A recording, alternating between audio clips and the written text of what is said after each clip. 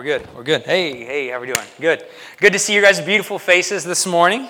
It's a wonderful day outside. God's blessed us with some great weather, and it's been a great church service so far, hasn't it? It's always amazing the ways in which God meets with us, and hopefully in these next few moments as we look into Scripture, He will meet us there too. Not hopefully, I know He will, because that's where He always does. Amen.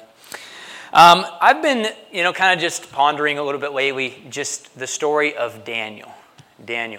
And, Bradley had mentioned Esther last week, and kind of, in my mind, I kind of think of Daniel as like the male counterpart to Esther. Esther was a Jewish gal in a foreign land that was standing up for what was right in her time, and God rewarded her greatly because of that.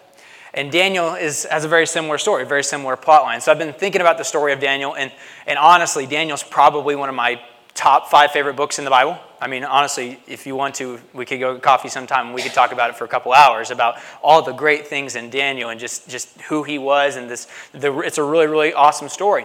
But I'm not going to talk about all 12 chapters of it today. We're only going to zero in on one chapter today. So if you have your Bibles, we can turn to Daniel chapter 6. But we are going to be starting 6 chapters in, so I will kind of catch you up to speed if you've never read the book of Daniel. Daniel was a prophet of God.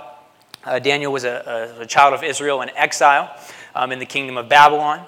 And Daniel had some really cool gifts. He has some really cool gifts. And where we pick up in chapter 6, he is, in the kingdom of Babylon, there was a lot of turnover of like rulers and whatnot. Like literally in Daniel chapter 5, right before this, the previous ruler, the Bible just says, and Belshazzar was slain. It's just what it says. It didn't say like how he was killed, but I guess it was just a common thing back then for people just to be randomly killed and assassinated just like that. But there's another ruler. It starts in Daniel chapter 6 and is King Darius. And Daniel is kind of like, if you guys know the story of Joseph, he's kind of a similar position to Joseph as well, where he is not the main, he's not the main guy, but he's kind of like the second in command. Kind of think about it in our terms. He wouldn't be the president, but he'd be like the Secretary of State or something like that, right? He's up there. He's in the cabinet. He's in the clan, but he's not necessarily the head honcho. But it's a very peculiar thing because, as I already said, he's not a full-on Babylonian. It would be like somebody from a foreign country coming over here and becoming part of our, cabinet and whatnot. That would seem weird to us, right? Because they're not American, right? So for him, it was a very interesting character. He had worked his way up in the government being a foreigner. And there was a reason for that, because the Bible talks about just how great of a person he was, and he did the right things. And so, with that being said, the first verse I want to key on here this morning is Daniel chapter 6, verse 4. Really, in this time, they divide up the kingdom of Darius into 120 sectors. Basically, 120, you could say, states, kind of to use it in our terms, 120 states. And these states were divided amongst Daniel and several others to be rulers over. And these other guys, they didn't like Daniel. How many of you have ever had those jealous coworkers? Anybody? Jealous coworkers? Maybe you don't. I don't know. I guess I'm the only one, right? Basically, you have those people that get after you at work, and they're always just trying to. You ever had somebody they're trying to suck up to the boss and make you look bad? Those kinds of people. Well, Daniel had those kind of coworkers around him, and they didn't like him because Daniel was really good at his job. He was really good at his job, so much so, as I already said, he was a foreigner that had been promoted all the way to second in command. And so these guys are like, we've got to get him. We've got to get him, like in Spider-Man, where he's like, I want a picture of Spider-Man with his hand in a cookie jar, right? They want a picture of Daniel with his hand in a cookie jar. And they're like, what can we do? What can we do? Well, he's not bad at his job, so there's nothing we can do there. They figured out later on that they could criticize him for his religion. But I wanted to zero in on Daniel 6:4 right here. This is just an amazing verse. This is really where I want to start off here today, because I believe there's a lot that we can learn from Daniel. The Bible says this: Then the other administrators and high officers began searching for some fault in the way Daniel was handling government affairs, but they couldn't find anything to criticize or condemn him. He was faithful, always responsible, and completely trustworthy. He was faithful, always responsible, and completely trustworthy. This description of Daniel reminds me of the description that the Bible gives of Joseph in Luke chapter 2, that Joseph was a man full of complete integrity. The way that the Bible describes Daniel here is that he was always responsible, faithful, and he was completely trustworthy. And I was just thinking about this. I was thinking about Daniel, and I was thinking about this situation. Because if you really ponder it for a minute, it is a strange thing that he could go into a land where he is not truly a citizen and could work his way up to this point. So what was it about Daniel that really brought him to this spot? What was it about him that made him to where he could get into this point of second in command? What was it about him? What was that specific mark? I think the Bible here gives us a very, very good picture of what this is here. And in one word, I want to summarize it as this. It's character. It was Daniel's character that elevated him to where he was at, right? It was his character. And character is one of these things in our country nowadays that isn't necessarily highest on our totem pole of, as far as attributes that we should have. But how many of you know that character matters? How many of you know that we should demand character, not just from ourselves, but from people in leadership? We should demand character from our own lives, right? That is something that should set us apart as Christians. As people of God, we should be people of character. People that when people look at us, the same things they say about Daniel should be the things that they say about us. What I mentioned about Joseph, that a man of complete integrity, those are the things that should be said about us, that we are responsible, trustworthy, that we are faithful, right? That we are there for people, that we have good character, all right? And I'm not here this morning to lecture anybody on how you act, but the point of what I'm trying to make is that what does the Bible say? Jesus said that you should let your light so shine before men, so what? So they might see your good works and glorify your Father in heaven. This is the giant hypocrisy of the church, and this is why we see many people in our culture turning away from God, because the people they see that are supposed to be representing God represent anything but God, because the character that they have is gone.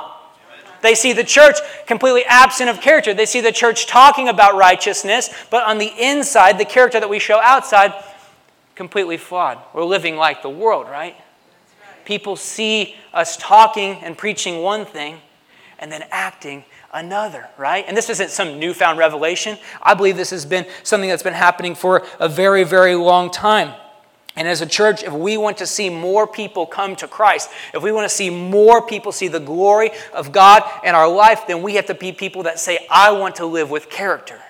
I want to live like Jesus. Not just talk about Jesus, not just say Christian things and act like a Christian, but to really be Christian, to really be a Christ follower. Amen? Amen. That's what it means to be Christian. You know, when they coined the name Christian, it literally meant little Christ. We're to be little Christs everywhere we go. So when you're in Walmart, in the checkout employee, or the story that Pastor Bradley used about he was getting his meat at Hy-Vee and the person cut in front of him, we are to be little Christ, right? And not to pick on Pastor Bradley, we've all been there, right? We've all been in those instances where the people around us, where we have the choice of how are we going to act? How are we going to be? And here's the cool thing, right? I don't believe in prosperity gospel and the fact that God is going to rain down blessings of financial and materialistic prosperity on you just because you name it and claim it, blab it, and grab it, right? I don't believe that because we live normal life, right? But I do believe that the principles of the Bible, I do believe that the principles of Jesus, I do believe that when you live out the principles of the kingdom of God, living an honest and truthful, loving and selfless life, it does lead to prosperity in your life. It does lead to better outcomes in your life. It leads to tangible, measurable outcomes in your life. How much better, how many more promotions like Daniel would you get at your job if you stopped lying and complaining and whining and you started being more honest, trustworthy, faithful, and reliable, right? If we take kingdom principles and apply them to our life, if we show the character of God in our workplace, in our life, the quality of our life will be better. Because it's God's way, not our way. Our way is sinful. Our way is to gripe and moan and complain all the time. God's way is to have good character, is to be honest and transparent and straightforward with people, right? That's God's way. And Daniel lived by God's way. And so he grew to be this mighty servant in the kingdom. He grew to be a mighty servant in the kingdom. And so they couldn't find anything wrong with Daniel. They couldn't find any faults in him or his character. And so what was his hand in the cookie jar moment? They knew that Daniel was devout. Devout. What do you think of when you think of that word devout? Discipline, right? He stuck to his guns. But particularly in this instance, he was devout with his religious practice. He was devout to God. He was all in all in on the table. He was all in on what God had for him, right? And so what they found is that this was their moment. This is how they were going to trap him, right? The Bible says that they were going to be able to get him by the rules of his religion. And so what the guys did is this is just all really long, which is why I'm not reading all of it. I'm just going to give you the Walker McCown version, but please go read Daniel chapter 6 on your own time. But they go to the king, and they say, hey, man, you're the best. You're the best king there's ever been, right? You should write a law that for the next 30 days, nobody can pray to any god or any statue or any human other than you. And he says, you know what? That sounds like a pretty good idea, guys. He's like, you're on to something, right? They're schmoozing him, talking, oh, you're so great. You should write this law. And I don't know why this is. This doesn't make any sense to me, but I guess the same king who writes the law, according to Babylonian law, can't take the law back. So once it's written, it's done, right? He can't revoke it. And so they bamboozle him into signing this paper that basically would get Daniel in deep trouble. It would get Daniel in deep trouble because Daniel was a devout man of God. He was not going to turn back on his principles. He was not going to subject to this ruling. And so what does the Bible say in Daniel chapter 6:10? Let's go to the next one here. The Bible says, when Daniel learned the law had been signed, notice that. When Daniel learned the law had been signed, he heard the news. He heard that they played this trick on him. He heard that he was not supposed to worship God anymore. He heard that he was supposed to bow down to the ruler. He heard that he was supposed to reject God and worship these false idols. But what did he do? He went home and knelt down as usual in his upstairs room with its window open towards Jerusalem. He prayed 3 times a day, just as he has always done, giving thanks to his God. Amazing. Amazing. When Daniel knew that he was supposed to reject God and worship these other things, whenever this commandment had come against him, whenever this attack, this conspiracy had come against him, he said, no. I am not giving in. I am not rejecting my faith. I am not surrendering to all this nonsense that they want me to do. I'm going to go do what I normally do. And that's pray 3 times a day. I'm going to go continue with my religious practice. And I just think, how does this apply to us? How does this go into our lives? I just think to myself, man, we don't have, in this country, we have freedom of religion, which I am very, very much for, and I love that. I love that we can worship here this morning. We have no fear that anybody's going to come and murder us or anything crazy like that, right? Thank God for that. We don't have anybody in this country that's signing written decrees that, that we have to go and worship this God or else, right? That's amazing for that. But it's a much more hidden than that. We have all these different attacks in our lives, in our country, in our society nowadays, all of these things that are pulling us to say, hey, reject God. Come worship this. Come bow down at this altar. Come pray to this. Come do this. Come do that. There are all sorts of different things that are yearning for our service and our worship. As Bob Dylan said, you're going to serve somebody. It might be the devil and it might be the Lord, but you're going to serve somebody, right? And we have all sorts of different things that are pulling, that are vying for our attention. Hey, come over here and worship me. Hey, come serve me. Hey, come give your time and effort to me. Come do this, come do that, right? We have all these different things that are pulling towards us. We are tempted to serve the gods of money. We're tempted to serve the gods of sex. We're tempted to serve the gods of comfort. We're tempted to serve the gods of fear. We're tempted to serve the gods of busyness, right? We are tempted to serve the gods, this might get some people a little rattled, of empire. How many of you know that America has just as much, if not more power than what Babylon did, right? And we have been lulled into this nice trance of Americanism, of, we just love everything about America, right? But if you really think about what America is, what America preaches, and I'm not talking about the country, the government, I'm talking about the culture that we have here in America, right? It's all focused on those things I just previously mentioned, right? Money, comfort. It's my money, I want it now. I want what I want now. It's very selfish focus. It's very inward focus. It's very focused on what I can get, how I can get it, when I can get it, where I can get it, as soon as I can get it, right? Amazon, not 3-day shipping, next day shipping, right? That's what we want. That's just a silly example, but that's the kind of life that we live. And so what I'm trying to get you all to see this morning is that we have so many things in our culture nowadays that are begging for our attention. They're begging for our attention. A really big one that I didn't even mention that is a God that is asking for our attention, that's asking for our worship, is hatred. It's hatred.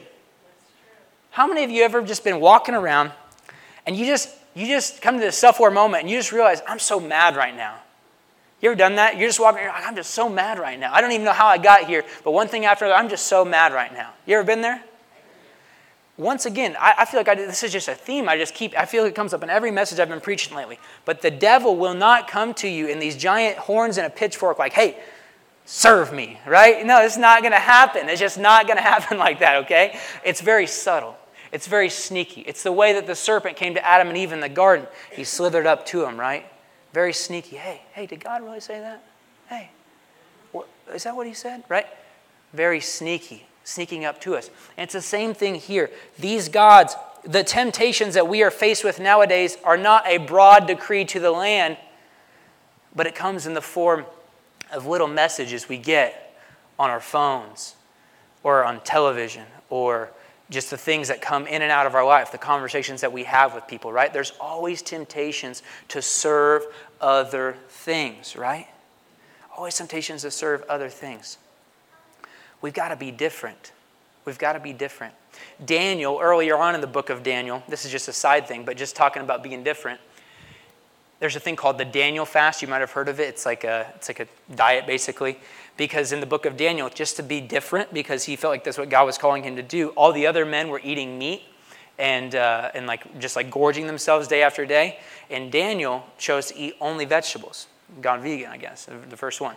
And he decided that he was going to eat only this diet. And God blessed him because of that. He was actually the strongest soldier, the Bible says, that he was the strongest warrior that they had.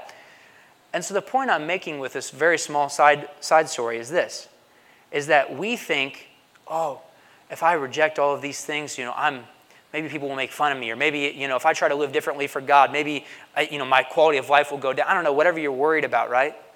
But I believe that God blesses us when we live by his principles. Amen? Do we believe that or not? I mean, I really believe that. I believe that. I don't know if you believe it, but I believe that when we choose to live by God's way and not our way, he blesses that. That there is, like I said earlier, prosperity, not in the sense of materialistic, stupid stuff, but in peace in your heart and a better life, a better quality of life. I believe that as we live by these principles and seek to live in his ways, that God rewards that. And so don't bow. Don't bow. We have a really good song. I can't think of the name of it. I couldn't think of the name of it earlier when I was preparing. But maybe you guys could help me. It's like the bridge goes like, I won't bow to idols. And that's the only thing I remember. Never mind. Maybe they'll remember it later. You know what I'm talking about? Champion. No, it's a different one. It's newer though. Christ be magnified. Yeah, it says, I won't bow to idols. And then it just goes into a bunch of other really good lyrics. But that every time we sing that song and that comes up, I'm like, man, absolutely right. We cannot bow to idols. We must not bow to idols, right? We need to analyze our lives and say, hey, what are the areas, God, in which I have been retracting my focus and time from your kingdom to my kingdom, right? What are those things? Where are the areas where I've been shifting my focus? And then we just repent and we turn back towards God and ask him to help us to do better next time. So anyways, Daniel doesn't give in. He doesn't give in. And this is the part of the story where if you went to Sunday school or whatever, you probably know this part very familiarly. It's probably very familiar to you. Sorry, words are hard.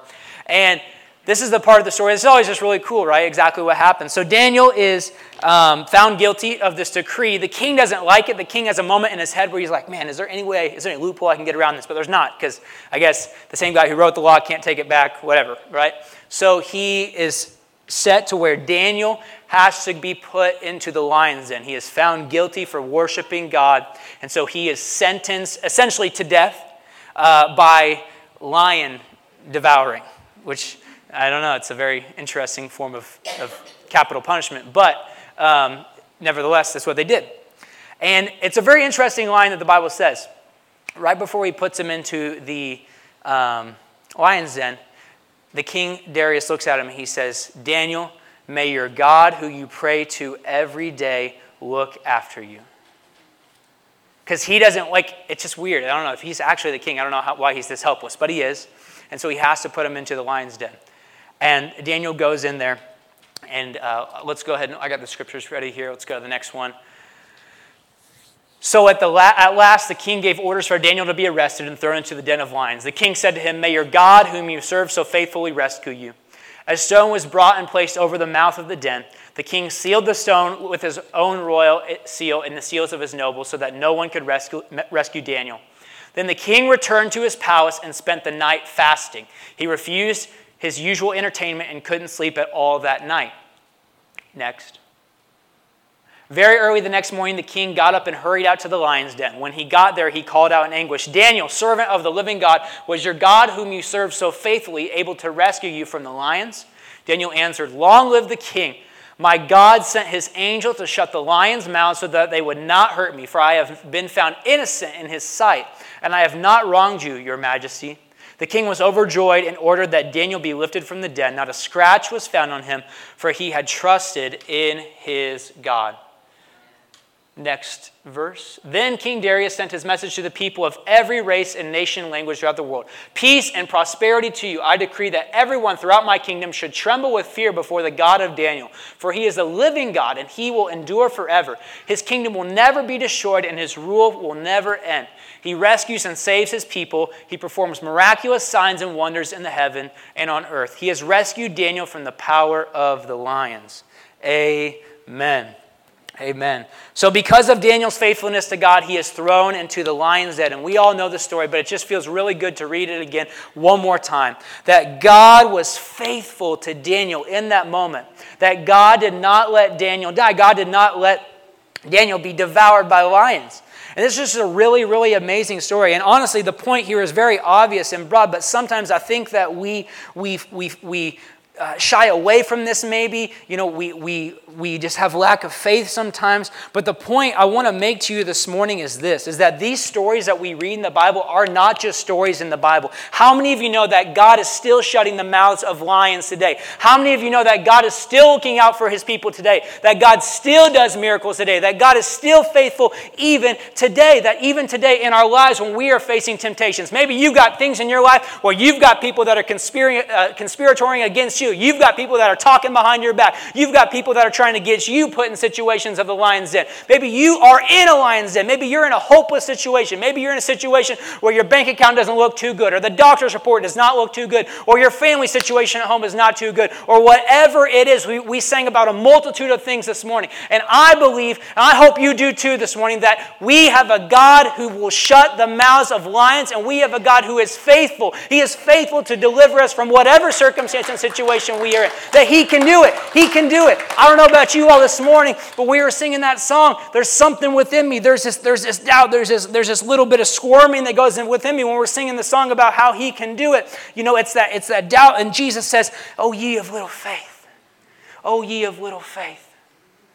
But I am here this morning to proclaim to you that we have a God who not just can do it, but will do it. He will deliver you from that addiction. He will deliver you from that family trouble. He will deliver you from your medical issue. He will deliver you from your financial situation. He will deliver you.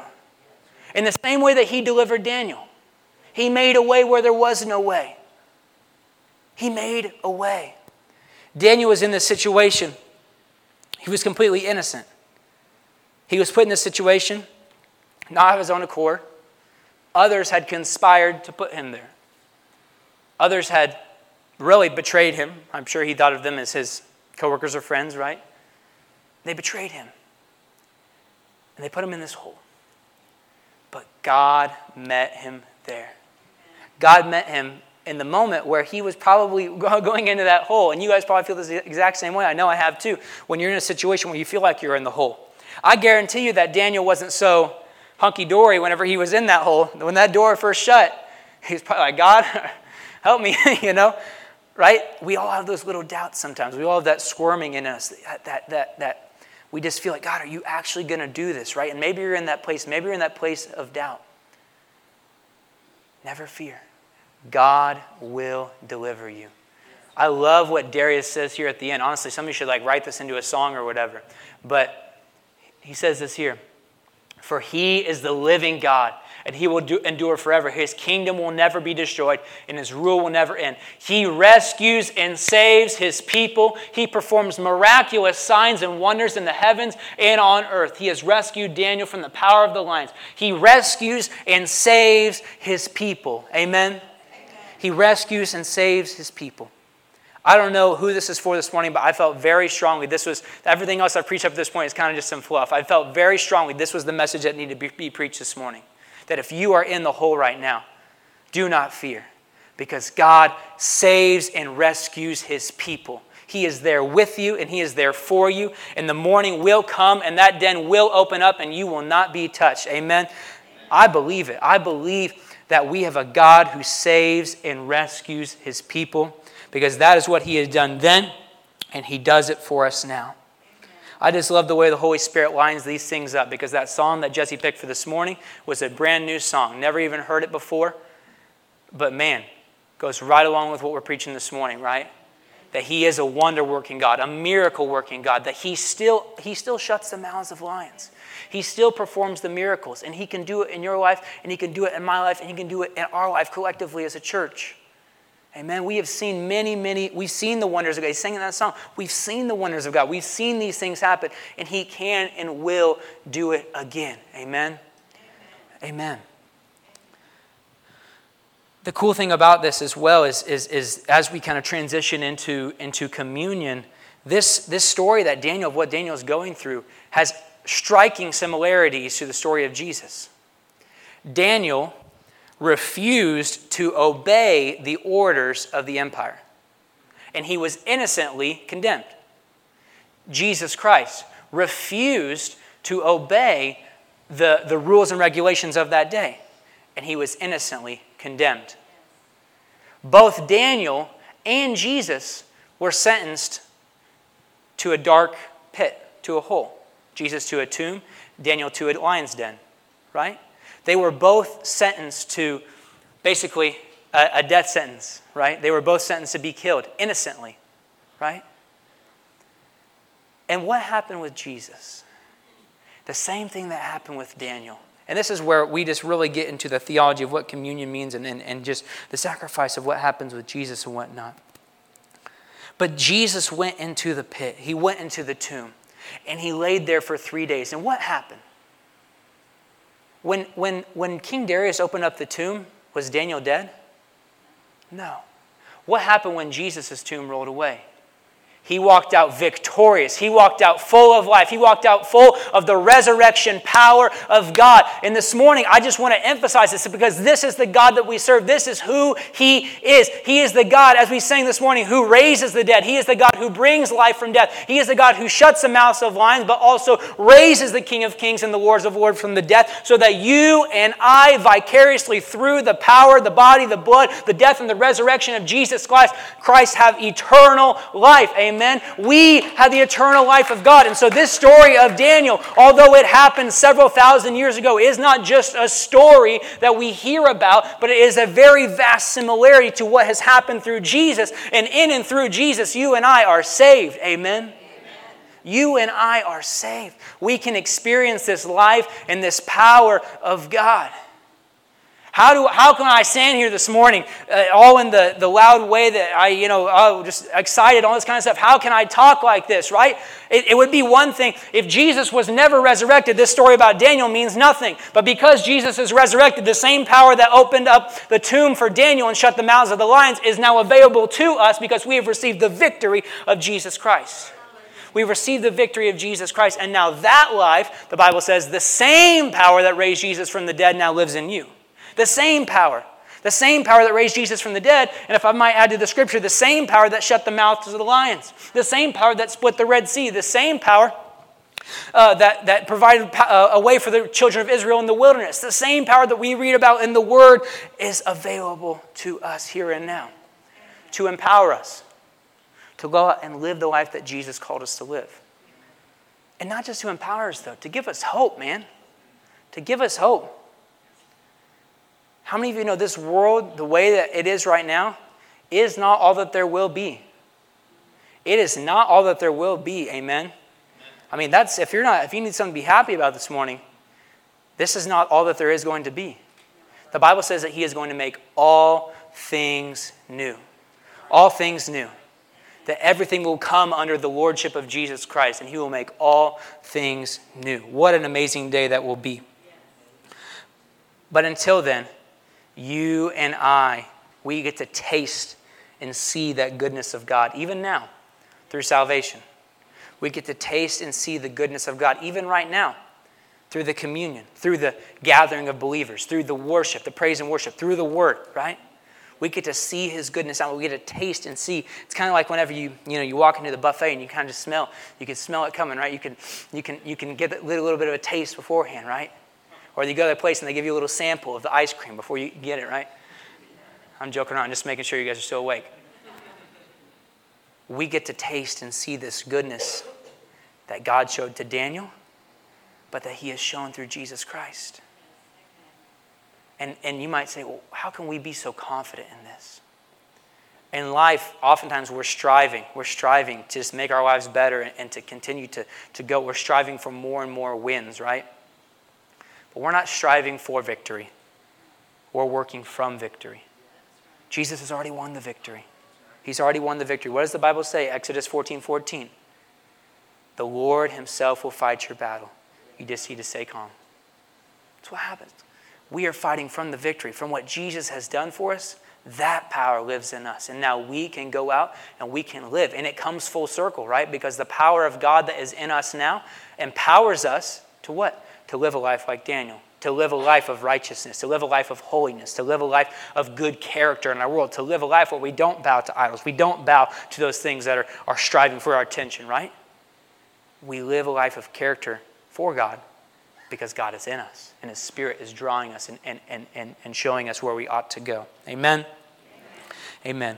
With that being said, I'm going to ask the band if they'll come back up, and if we can pass the communion around.